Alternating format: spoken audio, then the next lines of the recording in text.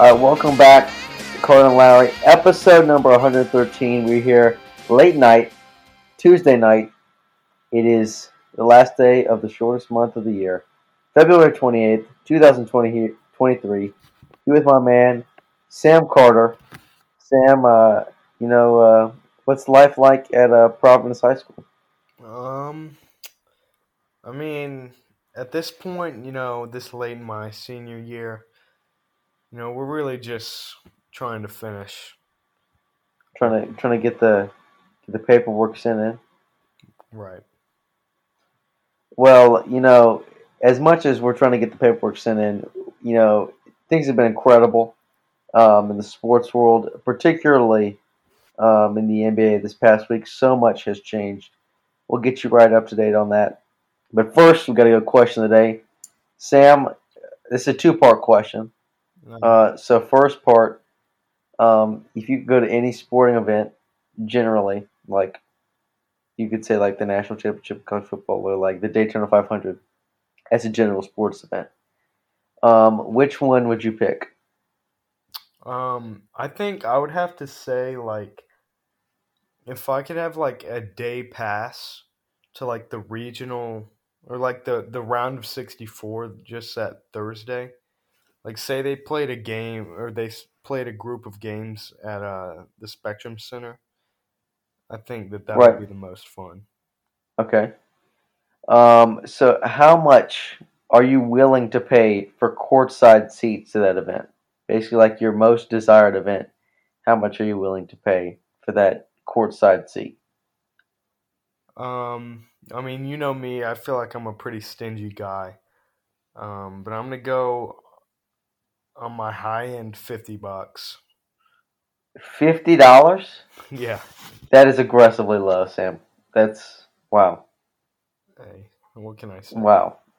That is, I can't even comprehend that. A hundred That's dollars for a one time event just Yeah, it's a two-game event, as you specified in your previous hypothetical. well, you asked the question and I I gave you the guess answer. that's how question and answer works. Well, now it's time You to didn't turn it answer the over to. question. Oh, you mean to answer the question? I think that's usually what you do. Okay. Well, to answer the question, most desired sports event. I'm gonna say, uh, let's say Sunday at the Masters, and I'm gonna say I would pay. Interesting thing here is there's no like unique ticket. Like every ticket is the same. There's no like better ticket. Um, so I'm gonna say I would pay $400 for that Wow. currently. Like if you said Dean this year you could go Sunday at the Masters, I would say here's $400. But you're maxing it out there. I'm maxing it out there. If someone said 425, I'd be like, we got to bring that down. You know. So Yeah. I'm. You asked the questions, I gave you the answer. You know. Okay. That's how it goes. Well, to turn it over to the Charlotte Hornets, they actually, had turned a corner. They were winning games, but then we find out LaMelo Ball out for the season with the ankle injury. Difficult to see for him, but maybe they'll start losing some more games. It's been a tough stretch for the Hornets. But the Miles Bridges news, got to talk about that. He says he's hopeful to be back in March. Let me just take you through the Miles Bridges timeline. It's crazy to think about that just this past season, the Hornets, like on the last of the season, Sam and I were there at that last game. They had a chance to be like the 7 seed.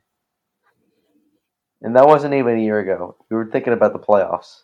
Yeah. Miles Bridges throws his mouth guard into the stands against the Hawks in the worst play-in game ever. This was all just a year ago, and look how far we have fallen. So, Sam, I ask you now, what is that? How's that going to be like when Miles Bridges comes back for you as a Hornets fan? Well, I feel like all this team has done has since, uh, pretty good as far as Hornet seasons go. Pretty good season.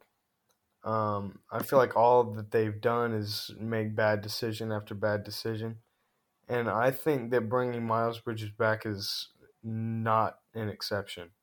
I feel like as good as he might be, they mention the term locker room cancer. I think, Locker room cancer that's a vicious term.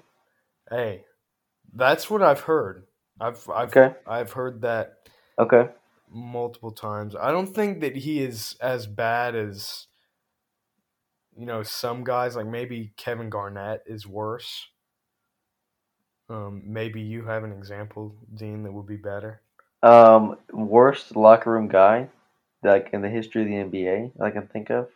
Yeah, or Um, any sport. I don't know. Bill Laimbeer drove some people crazy. Isaiah Thomas punched him in the face one time. Hmm. Or any sport. I don't know. That's a good like mixed bag segment. Yeah, Who'd you least want to be teammates with? Christian Leitner, bad teammate. well, I don't know. It. I mean, he's like a guy that you don't want to be an opponent of. Yeah, maybe because he's like maybe I'm thinking about this the wrong way because I don't know. Call Anyway, Malone. Call Malone. That's my answer. okay. Well, we're going down a rabbit hole, but anyways, my point is that Miles Bridges, while he is a phenomenal player and was the Hornets' leading scorer last season, I think that it is a mistake to bring this guy back after his, criminal behavior. And Hmm. I mean, tossing his, or not tossing, chucking his mouthpiece into the stands, I think that just kind of shows his temperamental issues. So I think that this is a bad move bringing him back. Well, it's certainly I don't want to say that can't wait to see the reaction of the crowd, but it'll certainly be interesting to see how people react to him when he comes back, and kind of all the tension that exists there between him and the staff, and things like that. So it'll certainly be an interesting move if he does come back. He says he hopes he'll be back in the month of March, so we'll be keeping a close eye on that situation. In other news, LeBron James is out indefinitely, coincidentally with another ankle injury, kind of derailing the Lakers' hopes of kind of starting this run. They currently sit in the 12 seed, and that's going to be a tough road to kind of get climb up that mountain now without LeBron James for several weeks. So tough to see that happen. Just I think it would be interesting to see him in the playoffs. But I guess not all hope is lost just because they're still kind of close to that play-in. Right now they're only a half a game outside the play-in, so certainly it isn't over, but you feel like a lot of the momentum has been just wiped out of the souls of the Los Angeles Lakers, to put it poetically. In other news, we have it again. Another 71-point game this past Sunday. We saw Damian Lillard put up, an incredibly efficient performance. And some people are discrediting it, saying 71 is like 50 back in the day. Damian Lillard, we wish he could have seen this on a better team, kind of the legacy of Dame. So a lot of cool points to talk about with the situation. But Sam, just your initial reaction to, again, another 71-point game in regulation, no less. I mean, I think it's pretty cool. I would like to see, what percentage of those points were free throws. Because I think that was one takeaway from Donovan Mitchell. I Hmm. think I'm Yeah, not that was sure. that. You're correct in saying that. So I would like to see that stat, but nonetheless, there's no other guys doing that other than those two. Um, I think that why can't a guy just enjoy his moment? Why does everybody have to say, oh, well, 50 years ago. I mean, come on now. 50 years Wow, ago, they were throwing it underhand. that Not is really, true. not Yeah, really, but yeah, we get your point. yeah. I think Very, that the game evolves, and I think that 71 is still a testament to greatness. I just wish he got 72 so that, we could have a clear yeah, points leader of the highest season. scoring game. Yeah. Yeah. Well, to answer your question, Sam, he did attempt. He made all 14 of his free throws. That was a critical point in the Donovan Mitchell game. But he was playing against the Rockets, who are notoriously terrible at defense this season. If you haven't heard, they're awful also as a team. But 39 minutes, 71 points, 38 shots. Incredible. He Yeah. shoots 58% from the field, 60% from three. He made 13 threes in a game, almost set the record for that. Um, you know, he was incredible. I wouldn't say as a complete of a game as Donovan Mitchell's game, but also Donovan Mitchell, he played tougher defense, and he had the benefit of double overtime. So, 10 extra minutes on the clock. But I think that this is, like Sam said, a testament to his greatness and just incredible achievement. Let the guy have his moment. And yeah, I think Sam framed it perfectly. It's difficult to see people discrediting his accomplishment, but it is what it is. Just kind of in other news, the Sacramento Kings continuing to stay in that three spot. They have come out hot out of the All Star break, and the Milwaukee Bucks have stayed hot, now overtaking that number one seed in the Eastern Conference. I believe they've won 13 games in a row, which is pretty incredible. They got a nice win against the Suns the other day. And the Knicks have moved in the 5 seed in the East as Brooklyn continues to fall without Kevin Durant and Kyrie Irving. Speaking of Kevin Durant, he comes back tomorrow night in Charlotte. His first game with his new teammates under the new super team um, in Phoenix. Big matchup. We get to see KD versus Kyrie this Sunday as the Suns visit the Mavs. I believe that's the 1 o'clock ABC game, so that'll be very interesting to watch. And Sam, I got to ask, who are you rooting for in this game of snake superstars between the Suns and the Mavericks on Sunday? Um, I mean, that's tough. I really dislike both of these guys, but I dislike Kyrie more. So I guess I'm cheering for the Suns. Wow, that's bold. I'm definitely cheering for the Mavericks in this sort of pseudo rivalry that's trying to be promoted. Just because of Luka Doncic, he's a very nice guy, and I feel like Mark Cuban's cool. Yeah. I don't like Chris Paul. I don't really like Devin Booker. So I hope we get to see this playoff matchup, but I think that it'll be tough just given the seeding right now. I don't think these two teams are going to face each other. I don't think they're going to be in the right side of the bracket to play each other. But things could change very quickly. Well, turning it over to college basketball, we have had for the first time in a long time a tremendous week for the North Carolina Tar Heels. They go 3-0 on the week, move up in the world, move up in life. Got their best win of the season against Virginia on Saturday night. A tremendous game from Pitiful Pete. We'll wipe him now. No nickname yet. Just Pete Nance. He's not anything. He doesn't get any special nickname like Puff the Magic Johnson.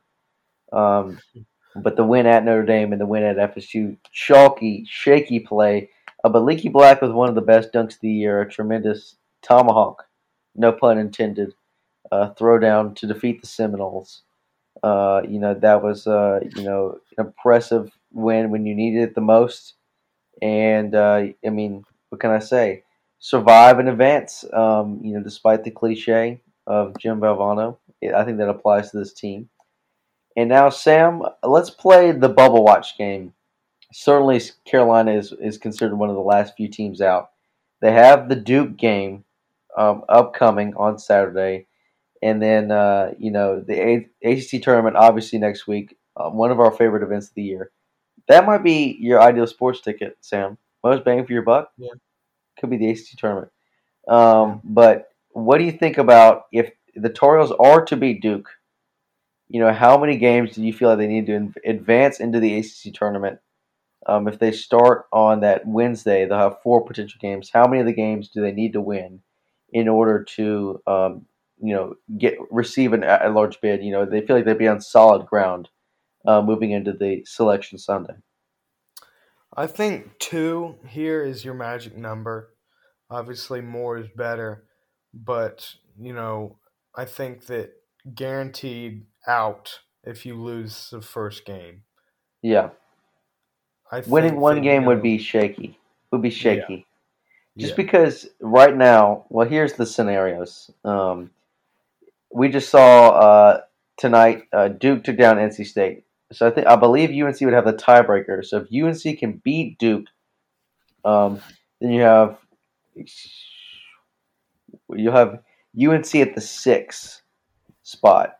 So they would play either Pitt, Miami, or Virginia on in the second game, and they would play somebody like Boston College in the first game.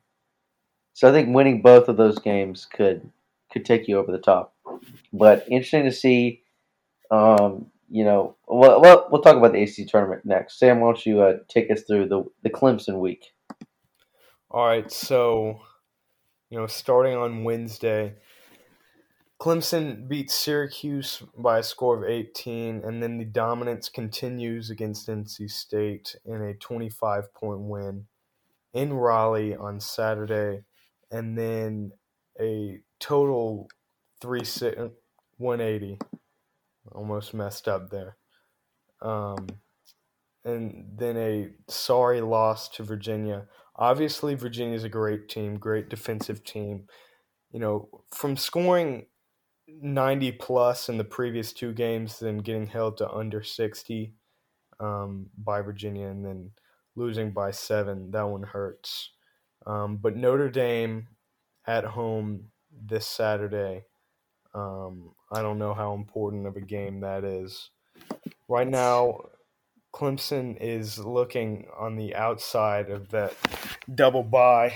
Um, okay, so this game is incredibly important, actually. Yeah, I think so. I think if UNC will be favored at home against the Blue Devils, and if Okay, Clemson, but you also have to think about this. I don't know how much if they take this into consideration. If both Clemson and Duke win, I think that Clemson gets the tiebreaker, right? uh, how many times do they play? I thought they only played Once. once.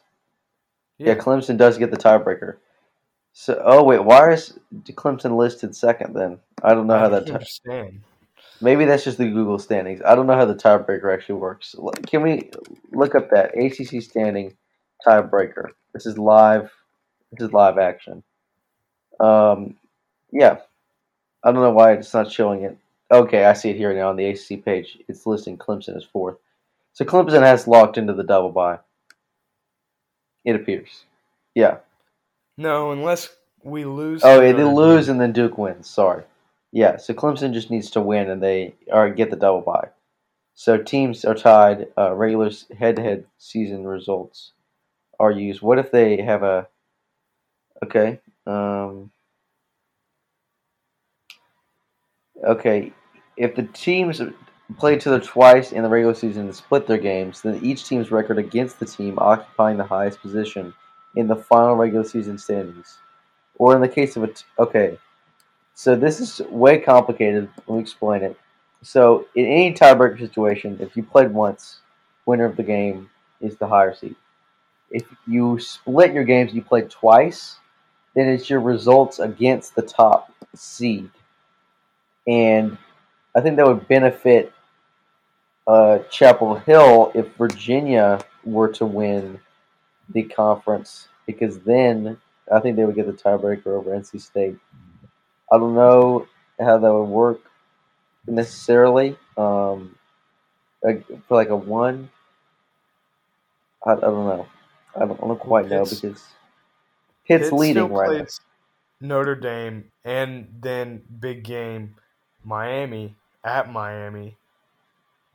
Right. I don't know. I don't know how this all works. I wish I could have this complete scenarios, but it appears it's not listed here. Unfortunately. But anyway, important things happening. We know that Clemson needs to win to get the double bye, so especially critical. Um, Well, they don't need to win. Man, you need the double bye. That's an extra day of rest. No, listen. If Clemson loses and Duke loses, Oh double yeah, bye. sorry. I thought you We were just need us to win or Duke to lose. okay. Right. Um, but we can quickly preview the UNC Duke game. Sam and I both watched the first matchup together. Of course, both of us watched together. I'm losing a little bit, but I think that this game is going to come down to the emotion. Armando Bacot's final game in the Deanie Smith Center, senior night. Can all the emotions be handled? I think that Duke kind of surprised Chapel Hill in that first matchup. It's certainly a tremendous game by Duke's front court on the defensive glass. I feel like Carolina is the more talented team, and they're playing better right now. A tremendous performance against Virginia. Um, I think that despite the rivalry, I think that Carolina holds an edge here. I know I said that last time, and I was wrong, but I think Carolina will win this game. Not by a large margin. I think it'll always be close, but I just think that the physicality of Carolina and the raw emotion about winning this, for Armando, I think it'll be there, and I predict a Chapel Hill victory. Sam, do you have any differing thoughts on the matter? I think that this is one of those games where I just have to let my predictions be unheard. Wow. Or not even predict. I'm just not even going to really think about it. Just let the game be played. You, you, No bad mojo. you have any keys to the key players to the game you can offer us? I think rebounding is key, as it always is. Yeah. Go ahead. Limit Duke's possessions, or limit successful possessions. I mean, this is just the key to basketball as a whole, Yeah. realistically. Yeah. I mean, just play good basketball. Yeah. I think Pete Nance, he's got to shine. He's got to come back in a big way. But a lot to look forward to. We'll have the ACC tournament update for you. From Greensboro this year. Sam, is Greensboro the best ACC tournament venue? Yes. I mean, that's how it's got to be. That's how it's got to be. I think that Atlanta is cool. New York is meh. Charlotte is cool, but Greensboro, that's the home. That's the home. And I think we're in for a very competitive ACC tournament. I think that you got to have Miami as the favorites. I think they're playing the best right now. But I think that there are a plethora of teams capable of raising the trophy next week in Greensboro. So a lot to pay attention to. Duke UNC game, college game days there. Certainly not the hype of the past, but bubble watch, very important for the Tar Heels to survive and advance. Sam, any final thoughts? Nope. All right. Well, that is going to do it for episode number 113. And hear from us